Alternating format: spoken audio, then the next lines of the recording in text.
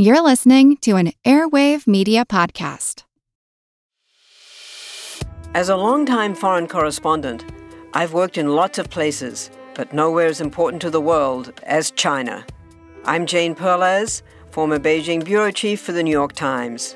Join me on my new podcast, Face Off, U.S. versus China, where I'll take you behind the scenes in the tumultuous U.S.-China relationship. Find Face Off wherever you get your podcasts. Hi, everybody. This is Katie from Queen's Podcast. I just wanted to take a little second to let you know that this episode is a rerun. We are re-releasing our episode on Alexandra Fyodorovna. After we visited Russia last week, we thought, a lot of you could probably use a little refresher on what went down with Alex and Nikki and Rasputin and the gang. So we hope you'll enjoy this classic episode. Oh, and if you're new here, we curse, like, a lot. Okay, cheers, bitches. Hi, I'm Katie. And this is Nathan. And you're listening to Queens, the podcast about badass women in history.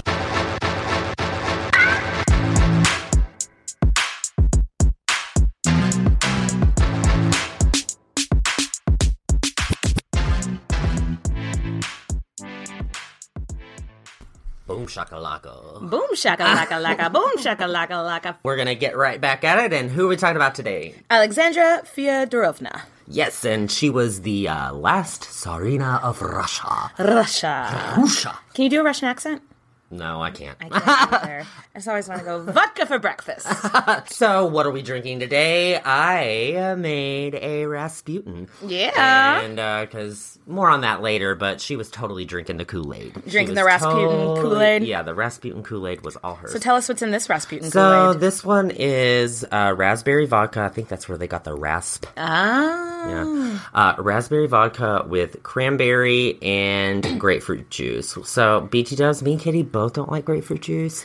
And Oh, okay. So now, when I first took a sip of this, so we pre-gamed a little bit and just like chatted. We haven't seen each other in a while, so we were catching up and talking about ghosts. And when I first took a sip, I was like, oh, but now that I'm almost done with my first glass, it's much better. Okay. Yeah, it's a little sweet, but grapefruit juice is a little dry. I just don't really. But anyway, so Alex was born on June 6, 1872, and she was given the name Alex Victoria Louise Beatrix of Hesse and by the Rhine. So let's just stick with Alex. God, please, I think we're it. just gonna.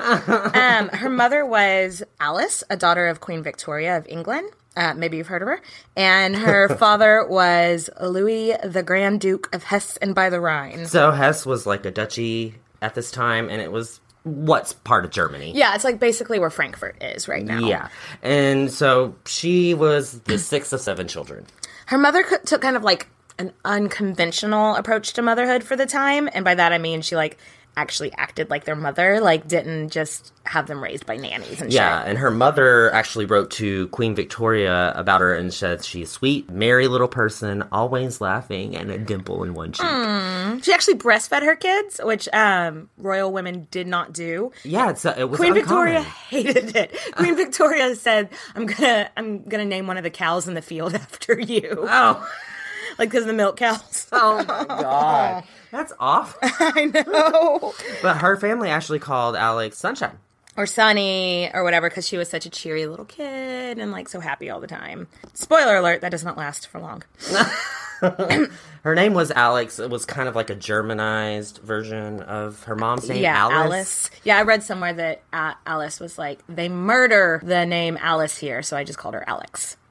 Which was sweet. Her mother was like a super compassionate person. Yeah, she was involved in like helping the poor and the sick, and she was a really like great person. Yeah, a really good role model for little Alex, for and, sure. Her childhood up at the beginning was very happy. Yeah. So with her education, not as much is talked about her education as some of the other queens that we discussed who had like stellar educations. Which is weird because we're in the late 1800s. Yeah, I'm not sure why it's not as documented. Maybe they just didn't consider it quite as important because she was the sixth child of a duke And she's a woman. Yeah. So That her family was super Lutheran, so she did get a lot of her schooling did revolve around teachings of the Lutheran Church.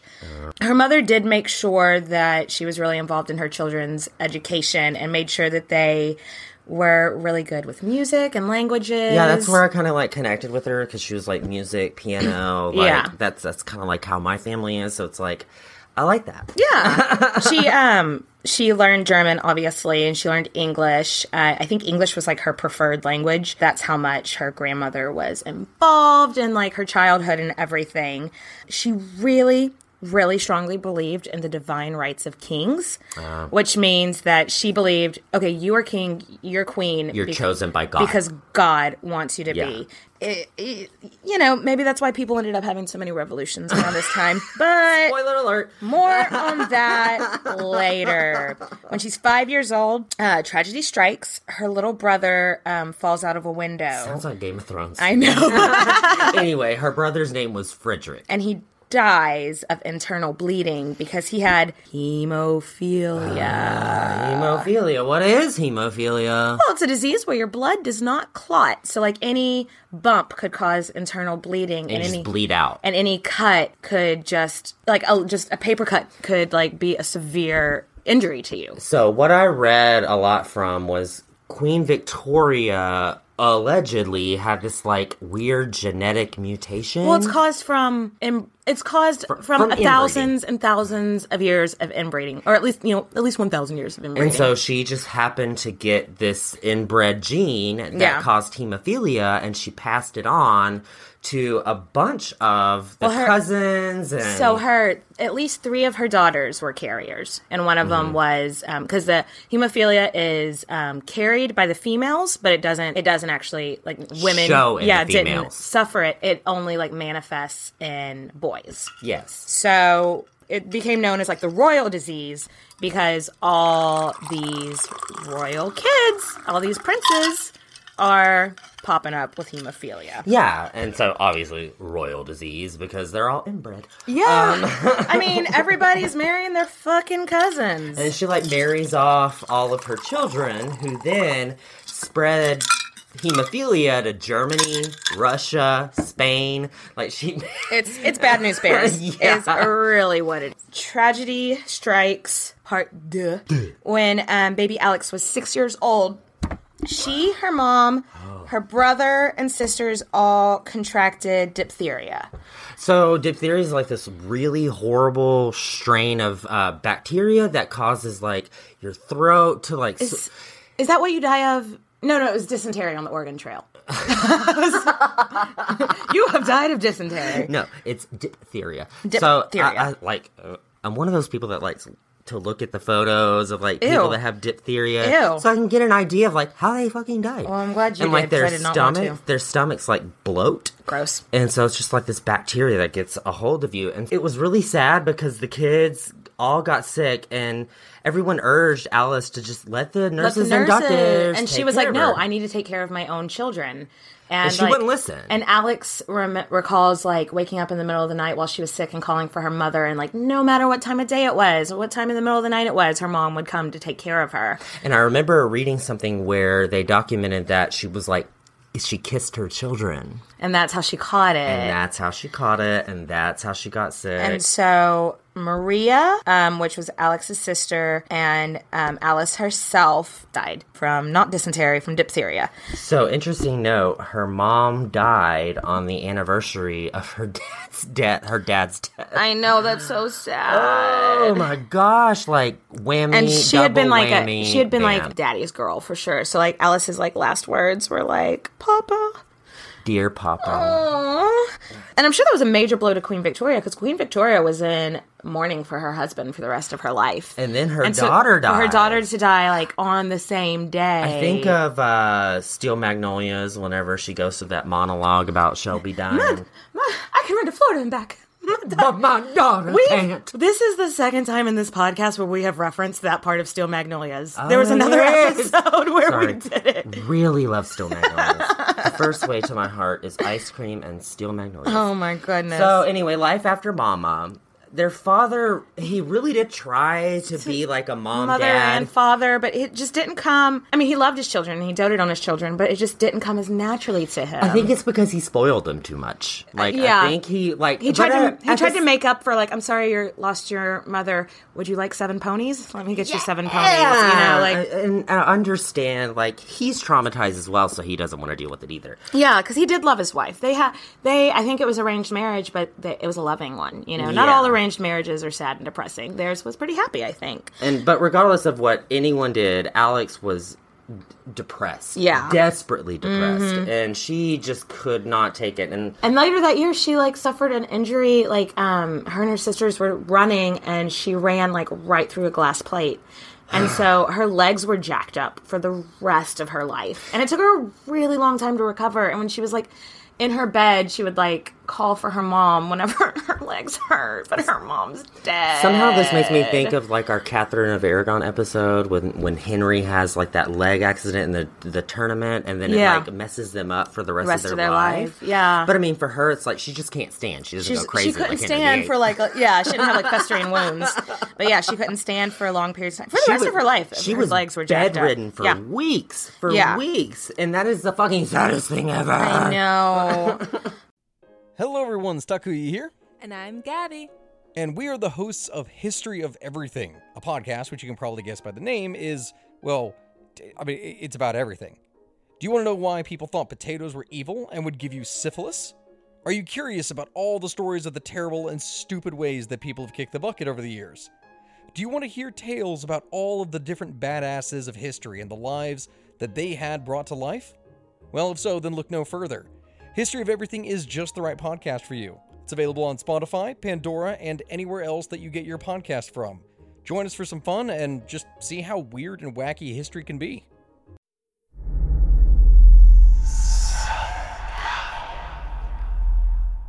Hey y'all, spooky season is here. And if you're looking for a show to whet your appetite for a little haunted history, then I'd like to invite you to check out Southern Gothic, a chart-topping history podcast that explores some of the most infamous legends, folklore, ghost stories, and hauntings of the American South.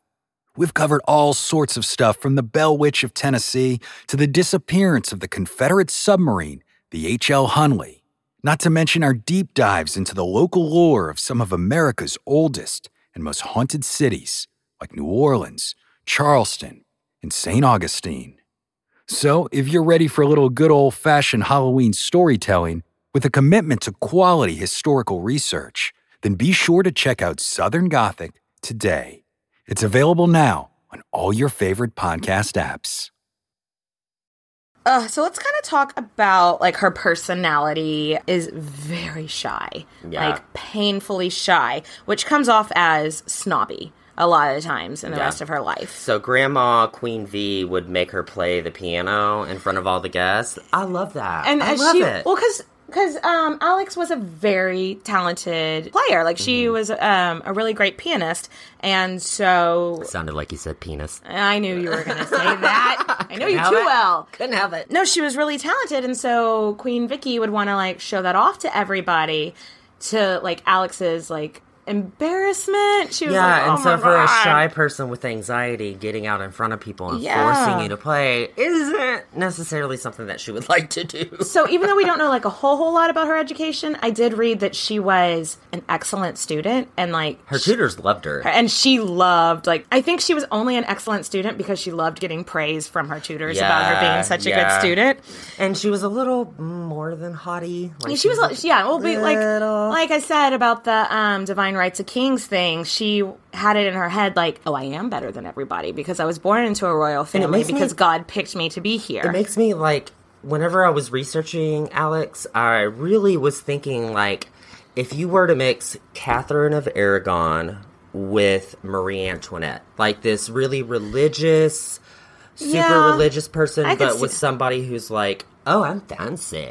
Well, the common. Well, no, Catherine of Aragon cared about But the what I'm common saying people is a lot, Marie too. Antoinette didn't mix. I could see that. Okay.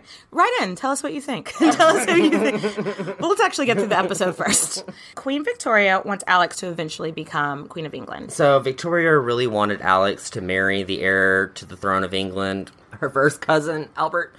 And that would have been more hemophilia. Albert was not a bad-looking guy. No. And I think that shows how much Vicky, like, adored Alex, that she wanted her to come live in England. So I be the read, heir, I marry the heir read to the that throne. at that time, they actually started to get suspicions about inbreeding. Vicky could not believe that Alex wasn't interested, and she thought, oh, she's just being coy, playing hard to get, being humble. But really, Alex had her eyes on this hottie named Nicholas II. I think Nicholas is very handsome. Woo, child. He's got the hipster beard. He does. He's got a very hipster beard. With a really pretty blue eyes. So- And girl. Picture it. St. Petersburg, 1884.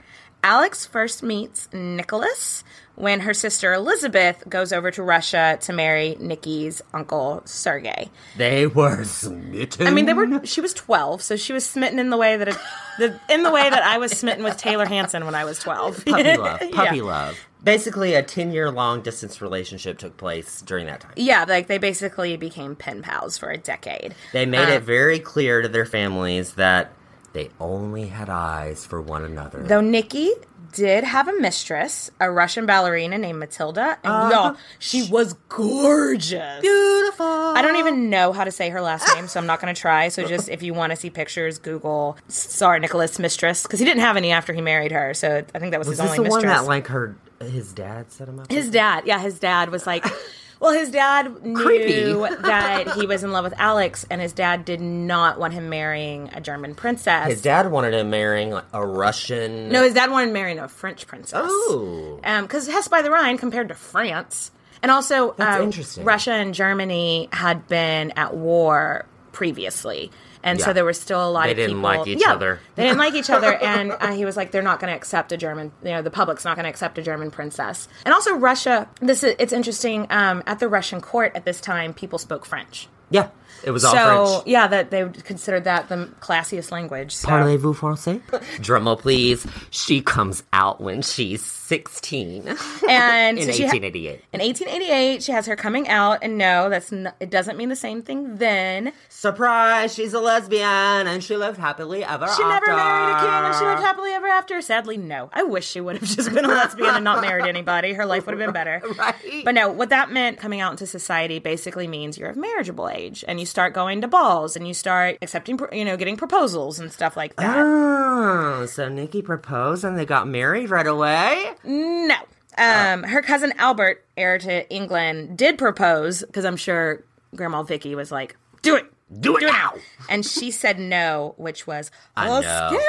I know. It was a scandal. I remember reading it, and it was like, oh my gosh, but said- Queen Victoria told you to do it. Yeah, and she was like, pass. And I mean, honestly, Albert wasn't that bad looking either. He was handsome. He's no Nicholas II, though. Yeah, he did. He ended up dying early, and so his brother George ended up becoming the king anyway, which is very interesting. Google George V of England and Tsar Nicholas II of Russia. There's pictures of them standing side by side because they're also first cousins, but on the other side of the family, they look exactly alike. Exactly alike. Anyway. Ooh, I couldn't handle that. So let's talk about Nikki real quick. Yeah, a little hot minute. So They're called the, when you're the heir to the throne in Russia, you're the Tsarevich. So, a little brief history about, Russia is you have a family, the Romanovs, and the dad, Alexander III, is like super pro-Russia, the monarchy, and you have before him his grandpa was very... Wasn't his grandpa the one that freed the serfs? His grandpa freed the serfs and tried to be westernized and tried to be like to try to include the serfs and try to be Which more happened liberal. first? I really don't know. I don't have this in the notes or anything. Which happened first, the freeing of the serfs or into slavery in America?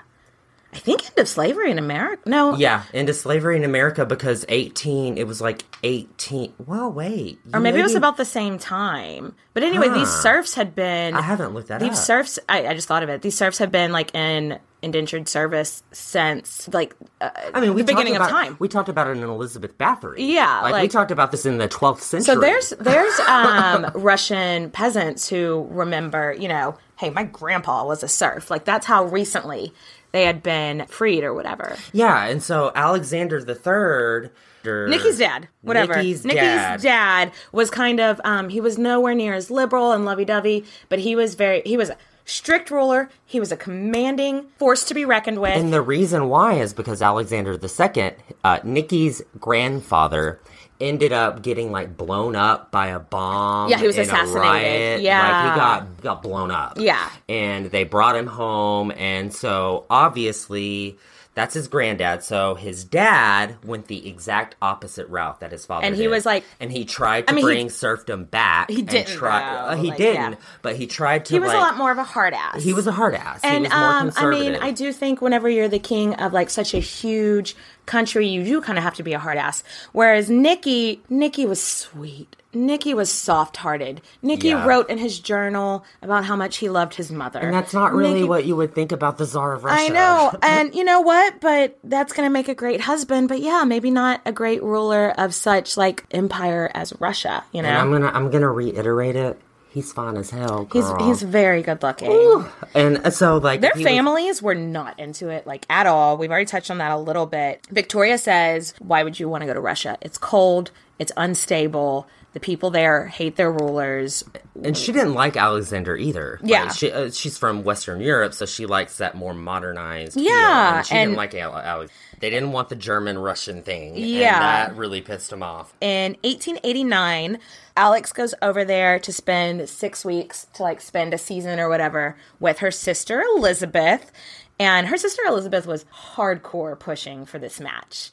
She wanted her sister with her, She wanted her sister to come over. Nikki falls so deeply in love with her. It's so adorable reading about how they were just like. He writes, "My dream is someday to marry Alex H. I have loved her a long while and still deeper and stronger since 1889 when she spent 6 weeks in St. Petersburg." My heart did a little pitter-patter. But she made a horrible impression with the Russian people. At the Capitol, she was, quote-unquote, badly dressed, clumsy, an awkward dancer, an atrocious French accent, a schoolgirl blush, too shy, too nervous, too arrogant. Wah, wah. Ooh, not great. So she goes home after that, and shortly after, sadly, her dad dies. And she was heartbroken. I mean, she's so little, and everybody's dying on her. Like, she doesn't have a mom. She was 20 at this point. But I mean, her mom died when she was young, her brother, her sister, and then she's 20, and then her dad dies. I know. Like, so she has to focus. Her older brother, who I think is only older than her by like 2 or 3 years, now has to become the Grand Duke. So she has to focus on. She's basically playing queen to him as the king because she hosts all his dinners and like just getting him ready to get on his feet on his own. So marriage is out of her mind right now. She's focusing on home, making sure her brother gets off to a good start. And she was playing the role of wife. Yeah. I mean, receiving guests, banquets, and parties. Yeah. Galas, or is it galas? Oh, I say gala. Some people do say gala, though. I don't know. Tomato. Yeah, I don't know. Cheerio. Yeah, I'm sure you'll tell us in the comment section how much we suck at if we pronounce it wrong. So. Is it gala or is it gala? Whatever. So years pass, and Nikki is like, okay, I really need to propose to her. Like, and the families are like, finally like, fine. You're like, this is the first thing you've ever actually fought for in your life. Because he's such a passive little pansy. I'm sorry, he is. And his parents are just like, whatever. And so he went on this journey around the world and still came home saying, I love Alex. She's so totally the boss. Okay, leave out the totally. And he still has his mistress, but he's like, I'm going to put her aside. He didn't love her like he loved Alex. And Queen V, that's Queen Victoria. Queen Vicky. Queen V was over her, and she noted, no two people were ever more devoted than she or he are, and this is one consolation I have. For otherwise, the dangers and responsibilities fill me with anxiety. Oh, which is kind of a scary thing. I can imagine if I got engaged and my grandma was like, the dangers fill me with anxiety, I might be like, whoa, what? She had never seen Alex so determined about anything in her life. So she was like, they were both in love. So, and also that shows, you know, this determination that she shows that she's not this shrieking violet that like everybody. Exactly. Is it shrieking? I said shrieking violet. That's not right. Shrinking. She's not a violet just going, ah! Okay, so it's time to get engaged, girls and gals. So there's a wedding, and it takes place in Germany. And it's Alex's brother The is new marrying. Grand Duke of Hesse by the Rhine. He's marrying this chick named Victoria because, again, they're not very creative with names. She was the Duke's first cousin because she was also the granddaughter of Queen Victoria, probably a carrier of hemophilia. And her mother was a Russian princess, so guess who was coming to the wedding? Nikki!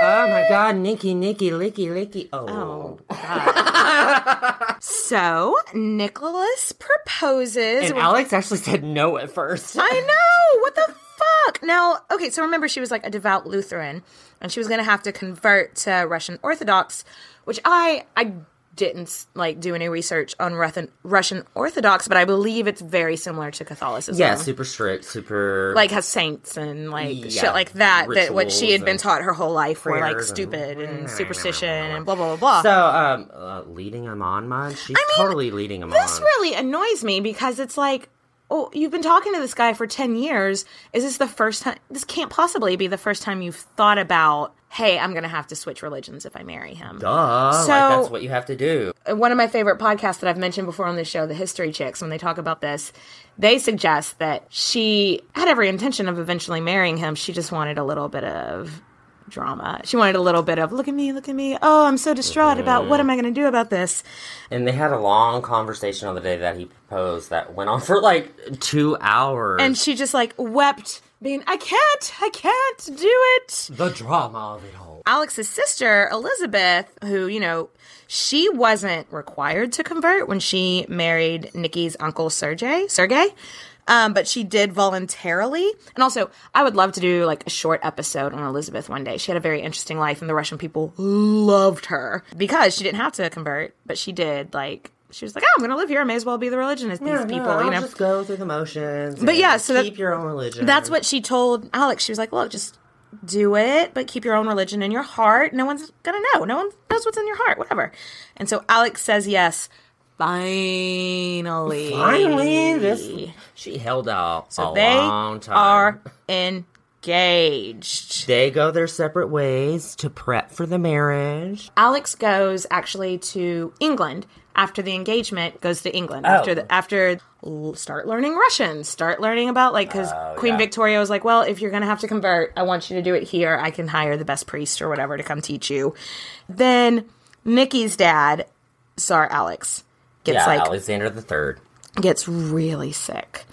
His health, just took this sudden, nosedive. He'd already been slightly sick, and that's why they gave the okay for Nikki to propose. Because they were like, she's not our first choice, but I don't want to die and you not have, a queen lined up. Yeah. So go ahead and marry her. Alex arrives, and the Tsar meets her in full regalia. Is it regalia? No, it's regalia. Is it gala? Is it gala? Is it regala? Yeah. Regala, regalia. Yeah. No, so he's doesn't want to accept her into Russia, on his sickbed.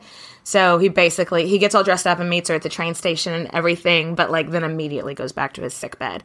And she's only there 10 days before he dies. What a way to be welcomed. Poor Alexandra. Welcome to Russia. You're Daddy's dead. And now it's time for a funeral. Nikki was confirmed as Tsar that night, and he said to his uncles, I don't want to be Tsar. What am I supposed to do? What's going to happen to Russia? Which I just wonder, why hadn't people been prepping him from the day of his birth?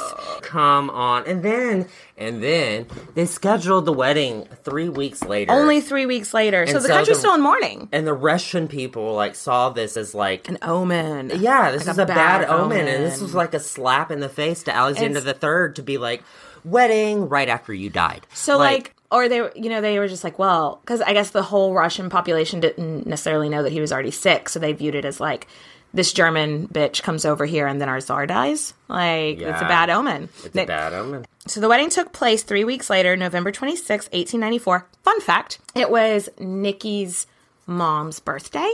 Yeah. And so the reason they did that is because, so the country's in mourning, but on holidays like the Tsaritsa's birthday, the country gets to like lax their mourning a little bit and celebrate. So that's why they did it that day, because it was a day allowed for like some celebration. I remember reading somewhere that someone quoted Alexandra as saying that she traded her white dress for a black one. Well, she traded her black dress for a white one. Because she was in a black dress for mourning. Sorry. I knew what you meant. I was there. Yeah, she said I traded my black dress for a white dress, like her mourning dress to her wedding dress. She wrote to her sisters that the day felt more like a funeral than a wedding day. This wedding was supposed to just forge together Germany, Britain, Russia, everything. You know, no big deal. Like, we're just going to forge together the whole Asian, European continent. Yeah, it's cool.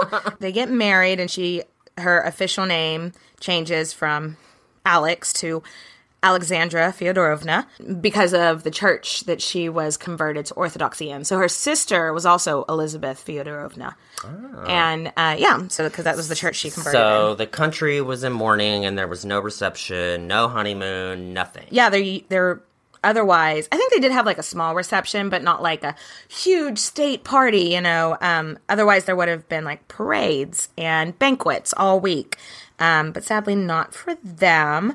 However, I do want to touch on that Alex's dress was the fucking shit. And oh my Romanov God. crown was like 9 fucking pounds. Y'all, it's going to be on our cover art for this episode, but just Google her wedding dress. Like, gorgeous. It's so beautiful. She's got this choker on that oh my God, I love so much. I love the jewels. Yeah, that crown weighed 9 pounds. It was commissioned by Catherine the Great. Dripping in jewels eleganza. Just like, her dress must have been so fucking heavy. She wore this veil that was designed by her, her grandfather, Prince Albert, no big deal. And her mother had worn it. All her aunts had worn this veil. It's on actually the wedding very day, beautiful. It's so, like, sentimental. It's beautiful. Yeah. And it's really, honestly, it didn't help with her unpopularity with Russian people at the time. That crown gave her a fucking headache. And her legs, she can't stand for a long time. So when they're like receiving people after the wedding that are congratulating them, everyone noted that she looked so pissed off and like didn't look excited or happy. Yeah, I'm sure she was miserable. Her legs hurt, her head hurt. She was wearing like 50 pounds of jewels and she wasn't, right. She didn't like being the center of attention. And the funny thing is that the coronation didn't take place until like a year and a half later on May 14th of 1896. I understand, like, they got married in November. They probably didn't want to do the coronation. Well, they didn't want to do the coronation. Right away after the dad died? Yeah, and also they didn't want to do it in the winter, because, I don't know if you know this about Russia, it's cold. It's very cold. Yeah, so the coronation takes place after mourning's over, so about a year and a half later. And the thousands of Russians, like, show up to the event. This is the beginning of the end. So they had banquets in every major city throughout the country. They were going to go on progress and hit, like, all these major cities. And we've talked about it before in previous episodes where when you throw a coronation, you go to the city and you throw a party and it's everybody free food. Gets free shit. It's basically like a party bag. It's like Oprah showing up and being like, you get food and you get food. And everybody doesn't starve today. So they were supposed to get a bread roll, a pretzel, sausage, and a commemorative cup. I wish it was monogrammed with their initials on it. It might have been. I don't know what the commemorative cup looks like. I should have looked that up. Bougie bitch. But yeah, and then rumors started to spread that there was going to be a gold coin in the cup. Oh, Lord. And so 500,000 people show up to Kudinka. I think I'm saying that right. Kudinka Field, which is like this big field in Moscow, which was going to be the location of the big banquet in Moscow. I'm going to say Kodinka to cover our bases. Kodinka? I don't know. Kodinka, Adinka, right. Dinka Field. So it was about 4 days after the coronation took place. Yeah, and it's a tragedy. So by 6 a.m. that day, 500,000 people had gathered there because they want their shit. But a lot of people had stayed up all night. They hadn't even gone to bed, so they just stayed up all night. They hungry. And they also had been staying up drinking all night. Oh. Yeah. So they were extra hangry. And belligerent. And the Russian crowds just got super pissed because they're belligerent and started just like trampling. Like, I guess somebody whispered in the crowd, like, oh, the pretzels are ready. And so everybody, starts running and rushing. And 1,389 people were trampled to death. That is my, like, when I was reading about how they died, like suffocating in ditches or whatever, that is like my worst nightmare way to die. Like, because I'm claustrophobic. You have claustrophobic issues also. Could you imagine just being like under a bunch Trapped. of bodies in a ditch and can't get out, and that's how you die? Exactly. That's exactly how I feel. And so there were... And 1,300 other people were injured. So there were like 1,800 police on standby. But for a crowd of 500,000 people, what does that do? That's a drop in the bucket, you know? Nothing. Like, you're screwed. Again, many people saw this as a bad omen. Yeah, like this German woman came over, and then the king dies, and then these people all die, and... Yeah, it was not good for them. And then Nicholas got his nickname, Bloody Nicholas, for the rest of his life. Yeah. Maybe him and Bloody Mary should get up together. In the afterlife. There needs to be a Bloody Nicholas cocktail. Bloody together. Bloody. What would be in a Bloody Nicholas? Maybe, well, there's already vodka in a Bloody Mary, right? Yeah. I don't know. We'll take this offline. We'll discuss it later. So there was a ball that night to be hosted by the French ambassador. And Alex and Nikki were like, we can't go to this. But Nikki's family, who was, actually really running the show, and as we mentioned, Nicholas isn't the most commanding type of guy. They were like, you have to go to this ball. You can't snub the French ambassador. Which I'm like, why hasn't the French ambassador already canceled his party anyway? Right? It would be Dad died, people were trampled. It would have been like if after Hurricane Katrina, Bush had been like, party! Whatever, having a party, have fun. Bad move, bro. Bad move. So they went to this party. Alex was fucked either way. The common people said that she was a bad omen and that she caused this trampling, but if she would have not gone to this party, the society people would have been like, oh, well, she's so snobby and stuck up anyway, she couldn't be bothered to make it. So she's fucked either way. Yeah. The British ambassador to Russia was at this party, and he wrote to Queen Vicky, the Empress appeared in great distress, her eyes reddened by tears the entire night while at the ball. So sad. I know. This pissed the Russian people off, too. It seemed like she was being heartless and callous. But they even went and visited the people in the hospitals, and they gave 1,000, is it rubles was their money at the time? Yeah. They gave 1,000 rubles to like anybody that lost a family member in the tragedy. But still, I mean, there was nothing they could have done. Yeah, it just seems like at this point that there's nothing that you could do Make win it better. over the Russians. They're gonna hate her. Like, no matter what you do, they're gonna hate her no matter what. Because she could pull rainbows and sunshine out of her ass and make it always nice in Russia, and people are still gonna be like, yeah, but why didn't she pull Skittles out of her ass too? I like Skittles, you know, like it seems like her marriage to Nicholas got off to a rocky start, but their relationship was tight. They were so fucking in love with each other. No, they were. Everything that I read they was were like kind of oblivious to everything else. Head over heels, like, I think, puppy love. He didn't have any mistresses. She was the most devoted wife. I know now when you're like, he didn't have any mistresses. It's like, okay, good. But back then, they had tons. Yeah, and the fact that, they married for love and they were committed to each other. And to add to this, Alex had 4 daughters from 1895 to 1901. So in like 6 years, 4 daughters. Bam, bam, bam, bam. And the thing is this is what makes me think of Catherine of Aragon again, is that no sons. Yeah. No. Well, even though Catherine of Aragon had a son on the first try, he just died after 10 weeks or whatever. Surviving, male heirs. And so everybody's like, oh, this German bitch comes here, kills our czar, tramples all our people, and can't even give us a baby son. boy. Whatever. But let's talk about the 4 girls that were born, because everybody knows them. They're from... Alex loved her daughter, and Nicholas was...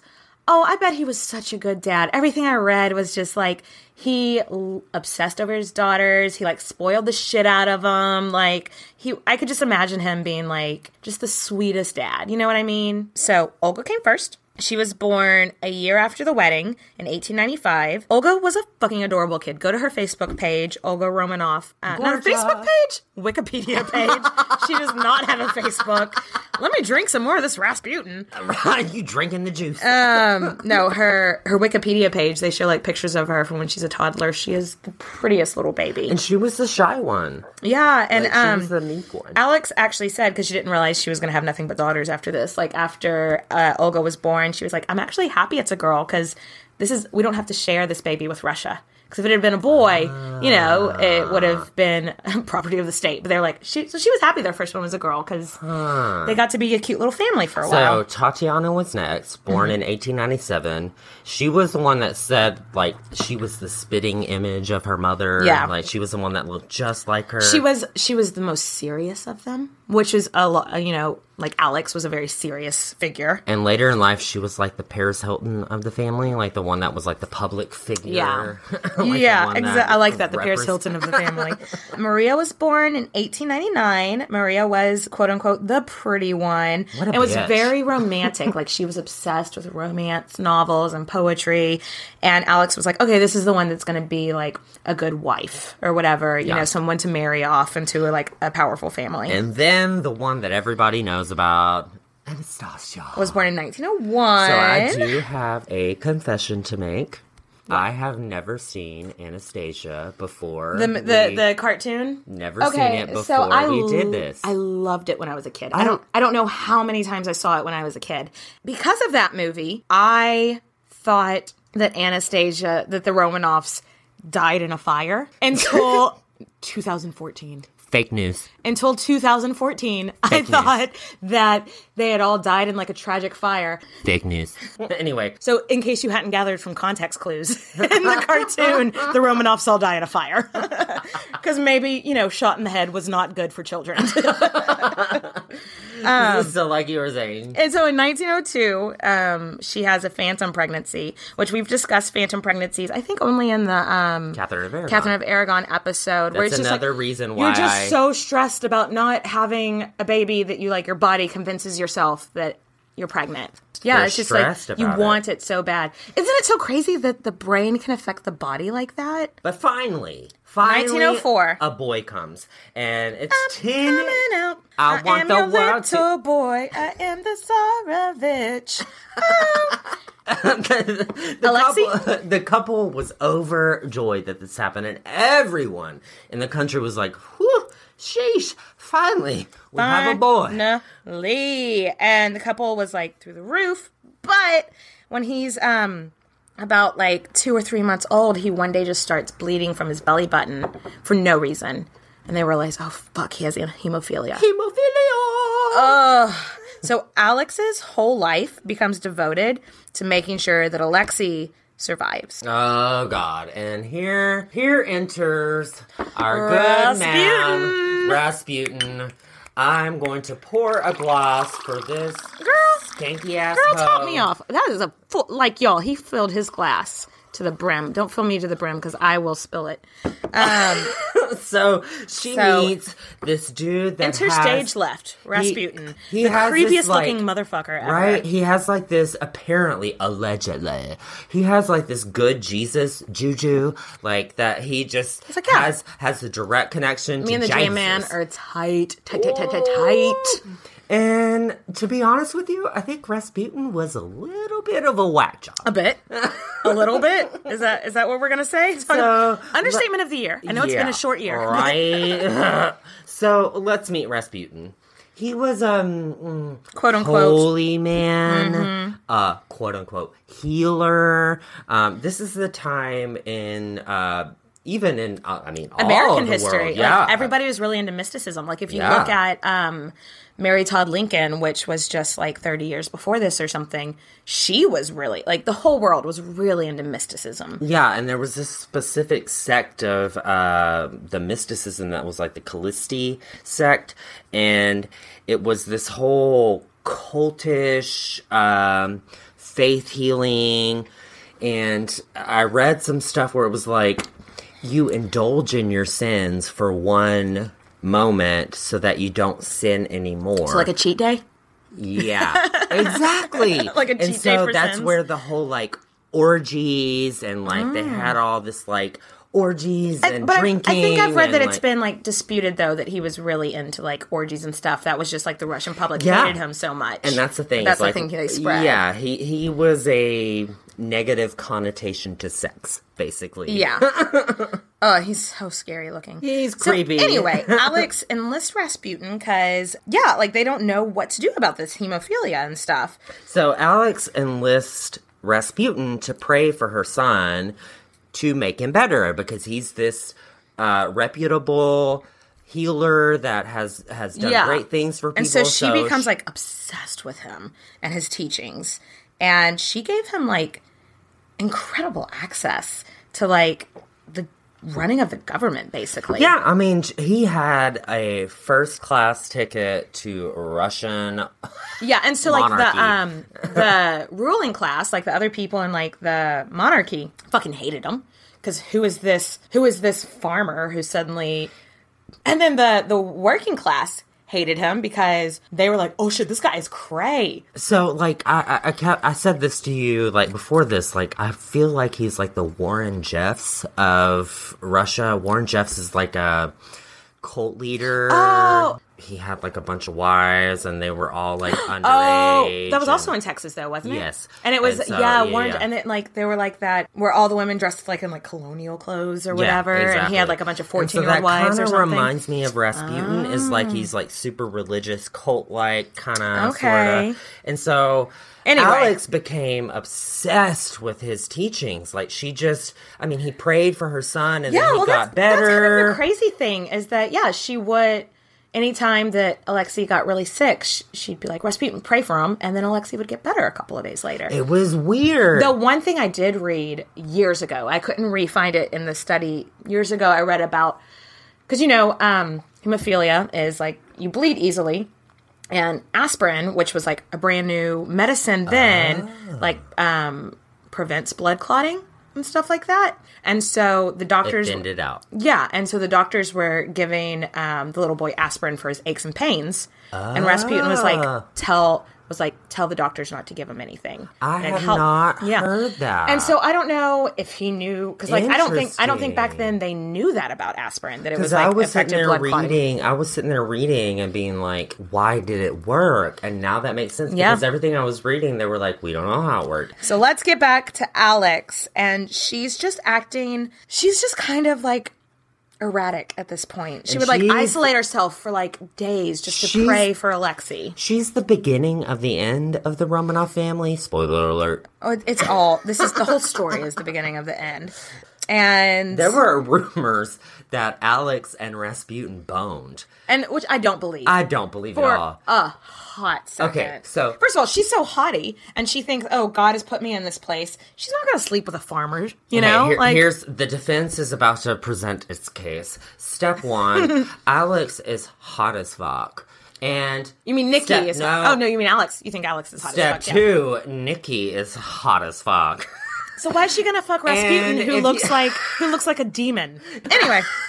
Long story short, she's obsessed with Rasputin, grasping at straws, and that is the straw that she just clings onto, that Rasputin's going to save her baby boy. And the thing is that Nicholas keeps trying to be nah, maybe he doesn't know that much. Nicholas isn't that into it, but it's the only thing making his wife feel peaceful, and he loves her so much. I think he just went along with it. He didn't necessarily believe in it, but he was like, this makes my wife feel better, so I'm just going to roll with this creepy homeless guy sleeping in the palace,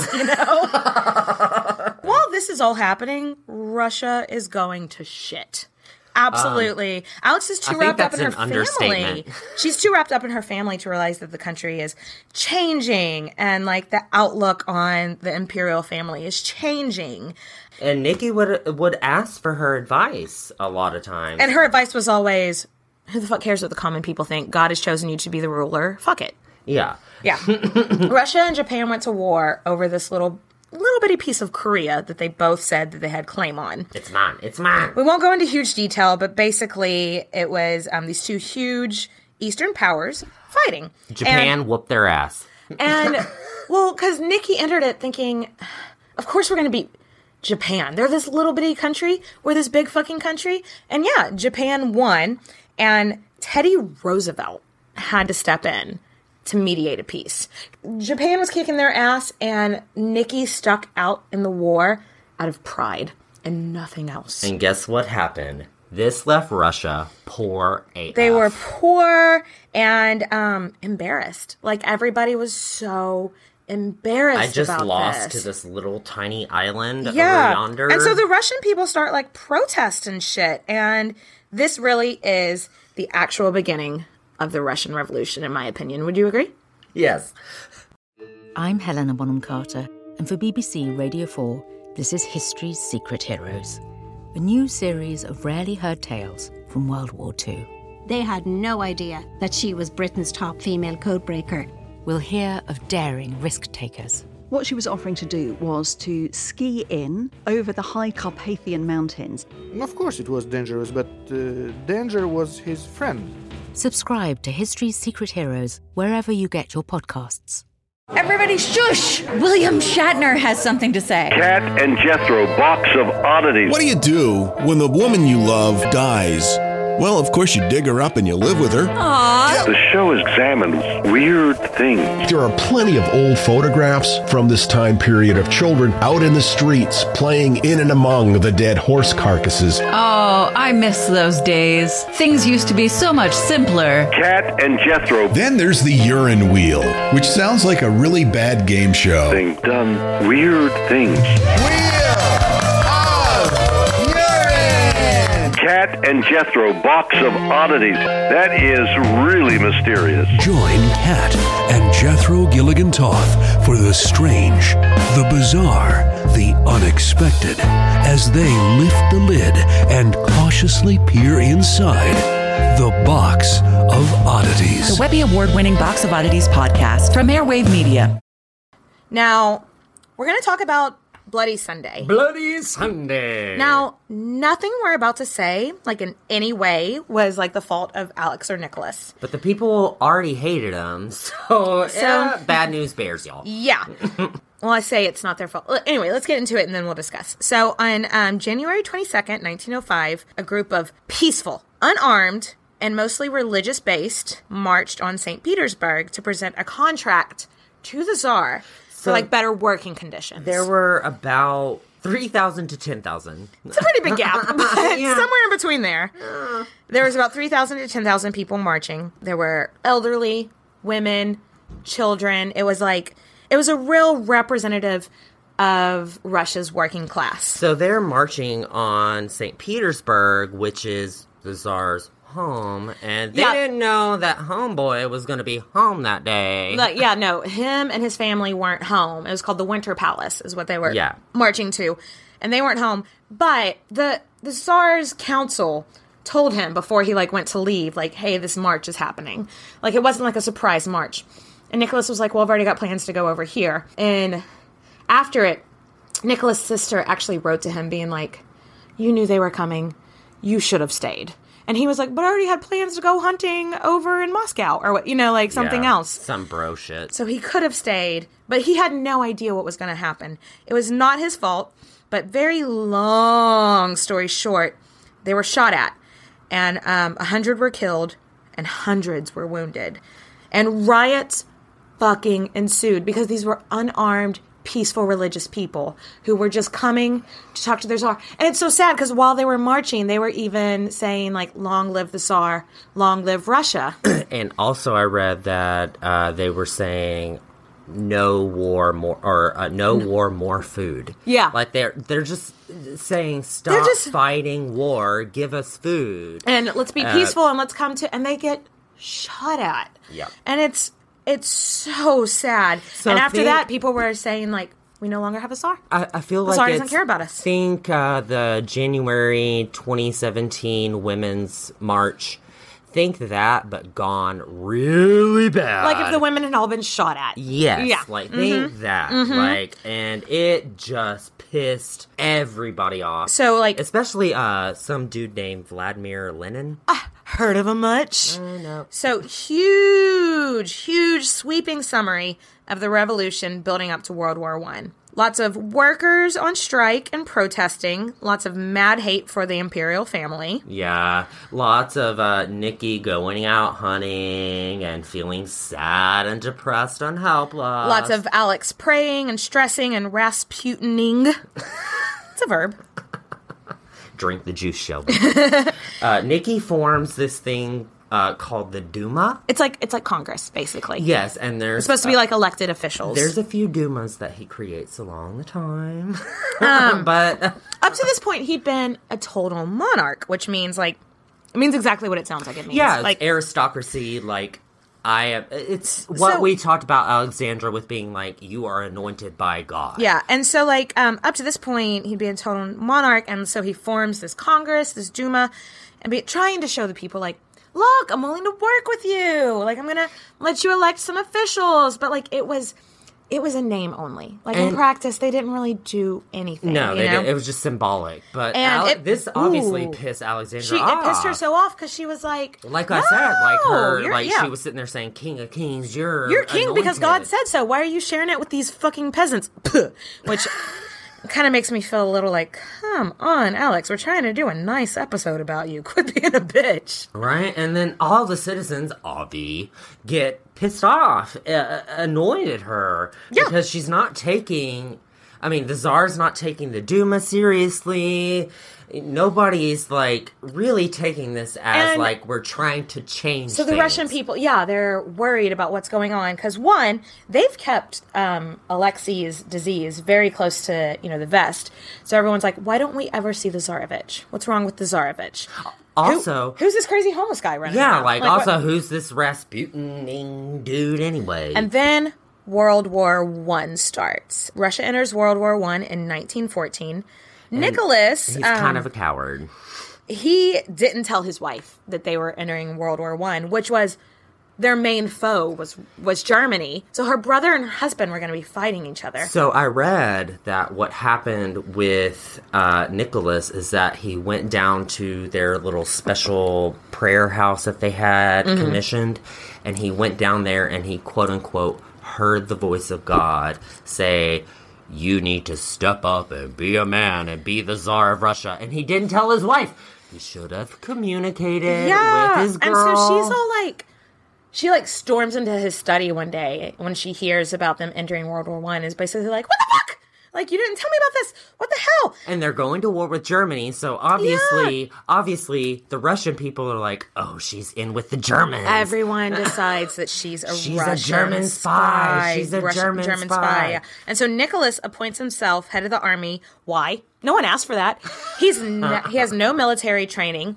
His people don't particularly have love for him, but in his brain he's thinking, well, if I do this, everyone's going to see how much I care. Interesting note, Rasputin did prophesize that if Russia joined the war, it would be the end of the monarchy forever.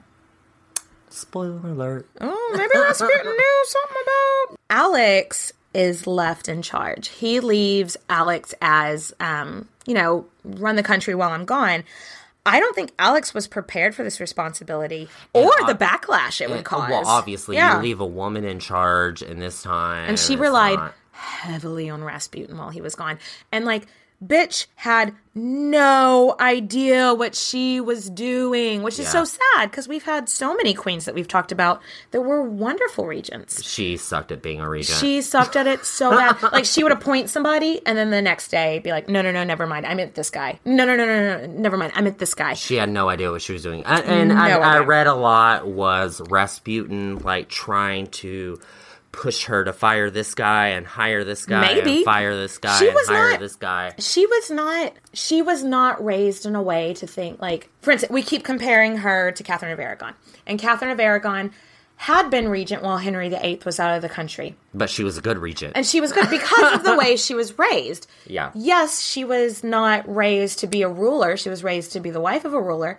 But she knew how state business was ran. But Alex was not raised that way, but that's what I'm saying with it's Catherine of Aragon mixed with Marie Antoinette. Oh, and in this instance, yeah, absolutely. Anyway, all of her royal family throughout Europe was writing her letters, being like, "You gotta dump this Rasputin bitch and get him the hell out of here." We don't know this Rasputin. We don't like him. Everybody's very suspicious. You need to let him go. And she was like, "New phone, who dis?" One nice thing One nice thing that she did, which I feel like she was trying to emulate her mother, was she set up her and her daughters to be nurses for soldiers injured during World War I. Oh, wow. And so, like, they would go and, like, care for the sick and everything, but to very mixed reviews because they weren't loved by the public. So a lot of there were soldiers who were like, oh my gosh, thank you so much, this is so nice. But then there were soldiers that were like, pissed off. They were like, you're 15, you're not a trained nurse, get the fuck out of here. You know, like, Why are you here? Exactly. I'm annoyed by you. Shut exactly. up. So World War I, if you don't know anything about World War I, quick summary. Fucked up Russia. Okay, so the moral of the story is, like, Russia was completely broke. Russia was the first major power to really drop out of World War I before the war ended. Germany whooped their ass. So Germany did whoop their ass, which they were not expecting. They were expecting more troops from France to come help them, but France was dealing with their own. France was trying to protect the Western Front, and they thought Russia had the Eastern Front, and Russia thought they were going to get support for the Eastern Front, and it was a whole... So Russia had to drop out, and it was just... Bad situation. It was a bad situation. The people of Russia, they're protesting. They're looting. They're starving, so of course they're looting. You know, they're ready to tear everything up, and all the farmers had been called to arms. So there's nobody producing bread. There's nobody, making food. And why didn't Alex take their advice? Why didn't Alex take their advice? She should have dumped Rasputin. So that brings us to Rasputin's assassination. Around the same time that everything's going to shit. Oh, we forgot to mention. So there was an army that was sent out to stop all the looting and shit. And then the army ended up joining the side of the looters. It was mutiny. Oh, yeah. Which is exactly what her family had been like, this is what's going to happen. They basically persuaded the royal guard, I guess you would say. To join our side. They're like, are you hungry? And they're like, yes, we are also quite hungry. And they're like, join us and loot. And then the royal guard was like, you know what? Yeah, let's just... Cool. Tight. And so anyway, Rasputin's assassination. Nicholas's nephew decided to murder Rasputin. So, first of all, they gave him some cake that had poison in it. Let them eat cake. And it didn't affect him. At first he, denied the cake, and then he ate it, and he was like, whatever. I feel like he... And he was like... He was fine. When they realized, oh shit, this isn't affecting him, they gave him some wine. He had 3 glasses of wine, which was also poisoned. Still, nothing. So, then they shot him in the chest. And he survived? How the fuck did he survive? They shot him in the chest, and they just assumed he was dead, so they, left to go, get a driver so that they could go bury him somewhere or whatever. And when they came back upstairs, he, shot up and attacked them. He's got Jesus juju written all over him, So he runs into the courtyard of their palace or whatever, and he's shot, a bunch more times, and so he finally drops dead. Yeah, and I read that they, threw him in a river. So they wrapped him up in a blanket and threw him in a river, and when people found him, they suspect that he tried to, break free of the blanket. So his official cause of death is drowning. So he survived 2 poisonings, maybe 2 shootings, and then drowned to death. Wow. Right? Nevertheless, he persisted. We need to make t-shirts! Rasputin assassination. Nevertheless, he persisted. So Alexandra was distraught. Broken up. And she... So sad. She begged Nicholas to come home, and he did. He did, because he loved her so much. We don't know much about how exactly Nicholas felt at the loss of Rasputin, but we do know that none of the assassins were punished. Well, it was his nephew. Yeah. And, but Rasputin had made a prophecy that said, if I'm murdered by the aristocracy will all die. Huh. And guess what happened? Let's move on. Yeah. People all over the country are just looting for food and screaming, down with the German woman, down with the war, down with the Tsar. And they're all shook for real. Yeah, it's not good. The Duma came to the Tsar and demanded he abdicate, soon after Rasputin's death. And so on March 1917, the Tsar Nicholas abdicated the throne, both on his behalf and the behalf of his son Alexei. Nicholas II. Dynasty of over 300 years. gone like that. Oh, the Romanovs. So the family was immediately put under house arrest, but like in their winter palace. And at first they were treated very well. Yeah, the revolutionaries, they just legitimately wanted these people off their hands. So they wrote to the King of England, who was both Nikki and Alex's first cousin. They wrote to him and being like, so they were like, can you take the Tsarina, Alex, and their children off our hands? They were going to keep Nicholas in their custody, but like, can you take the wife and children off our hands? And George V said no, because they were an unpopular figure, and he thought if I take them, that it will start like revolution here. And I wish I could end this story with. They all went to England. Why couldn't he take them? Why couldn't he take them and just hide them in like a house in Scotland or something that no one would ever know they were there? So what I'm going to say is the reason that he couldn't is because I feel like George V taking in the Tsar of Russia would have been like... The Tsar's family, not the Tsar, though. Yeah, but still he's keeping the family alive. So it would be this power move of monarchy forever. What I'm trying to get at is I feel like he could have done it in secret. He could have like secretly taken in Alex and her kids and put them in some cottage in Scotland and no one would ever know. Get thee to a nunnery. But he said no, but I also don't think he knew. I think you're right. I think he did not foresee. He could have gotten over He had no idea what was coming next. Nobody had any idea what was coming next. And the revolutionaries were seeing the state that Alex was in, and they knew it was unlikely that... Alexei. You mean Alexei. Oh, the little boy. So they saw he was so sick that he couldn't be moved from palace to palace because he had hemophilia. Like, every time he, like, bumped his shoulder, you know, it was like... Yeah. For a while, it was just like, what do we do with them? What do we do with them? So they tried to send them to England. Wouldn't take them. They tried to send them to France. Wouldn't take them. They were about to ask Alex's homeland after the war. But, like, after the war with Germany, it just seemed like, oh, well, let's not even ask the Germans to take them. That sounds like... Enter Siberia. Yeah, so they took them to Siberia. Let's put you in the freezing cold. So the country was at civil war. After about 2 or 3 months after the abdication, the country was at civil war. And there was the red team and the white team, basically. And the reds were the Bolsheviks. Ooh. And the whites were the Czechoslovaks, I think is how you say it. And they were a little bit... They were like, hey, maybe let's not imprison the royal family. Let's find somewhere else to put them. And the Bolsheviks got power, which was very bad news for our friends, the Romanovs. Oh. So they were moved again, and this time it was not a palace. And they were not treated nicely. Their imprisoners referred to them as Nicholas the Blood Drinker and that German bitch. Wow. That makes me sad. So once they arrive to their final prison... It was a real prison. All of their items were confiscated. Like, their bags, their books, they weren't allowed to even, like, get the newspaper. Like, this just starts getting me So prior to emotional. them being moved, because Mom and Dad and Olga... were moved about 6 weeks before everybody else was moved because Alexei was too sick to move them. Alex told the daughters, look, in case we need to escape and we need money, sew all your jewels into your corset. So that they would be able to run out and have money. So they sewed all their jewels into the corset. They would be separated, obviously, for days on end, but she would still be able to get the money. And they were only... Exactly. They were actually only allowed an hour each day. Once the whole family made it over there, they had such strict rules. Like, they were only allowed an hour outside each day, like you just said.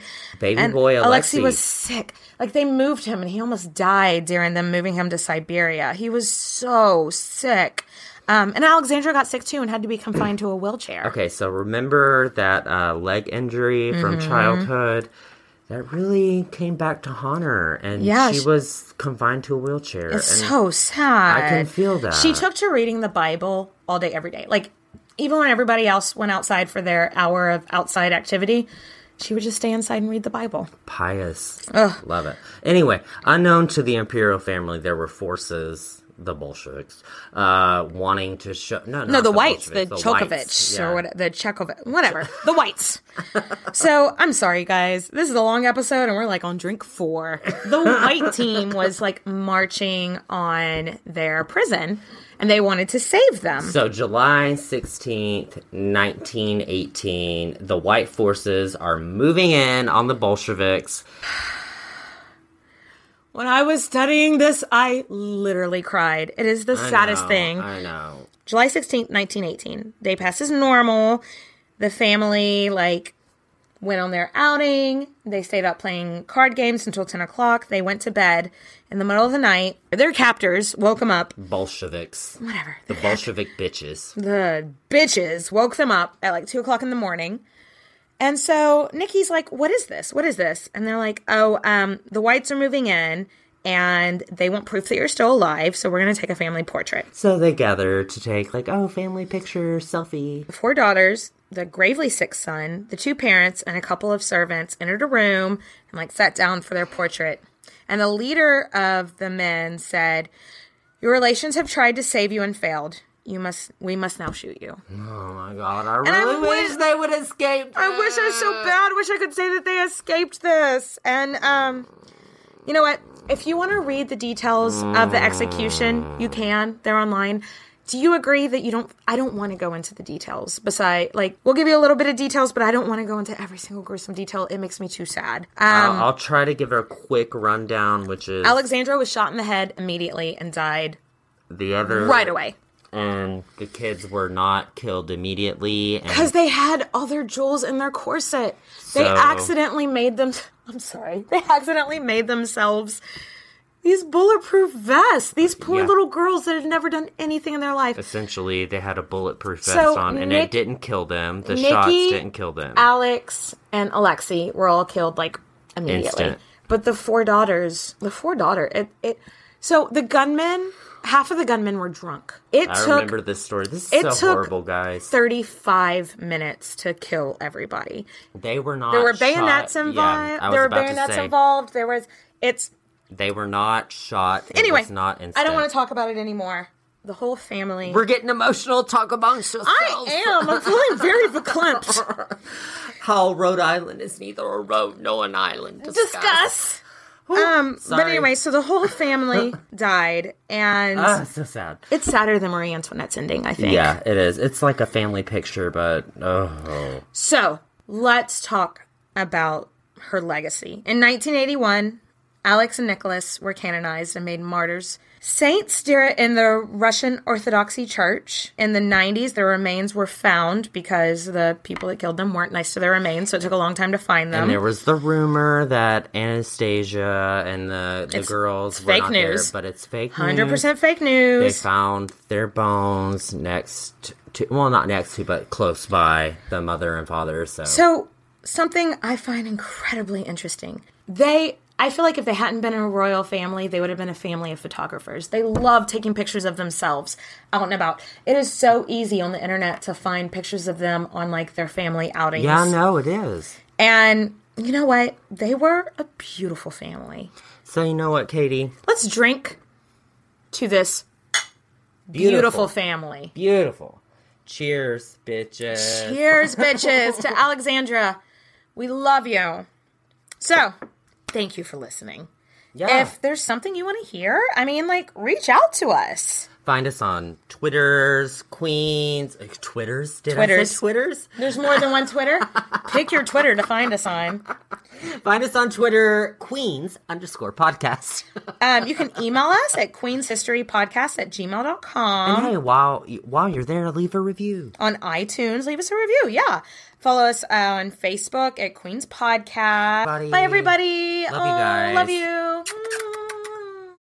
Have you ever wished that you had a direct line to your pediatrician to ask all the questions that constantly crop up while parenting? We sure have.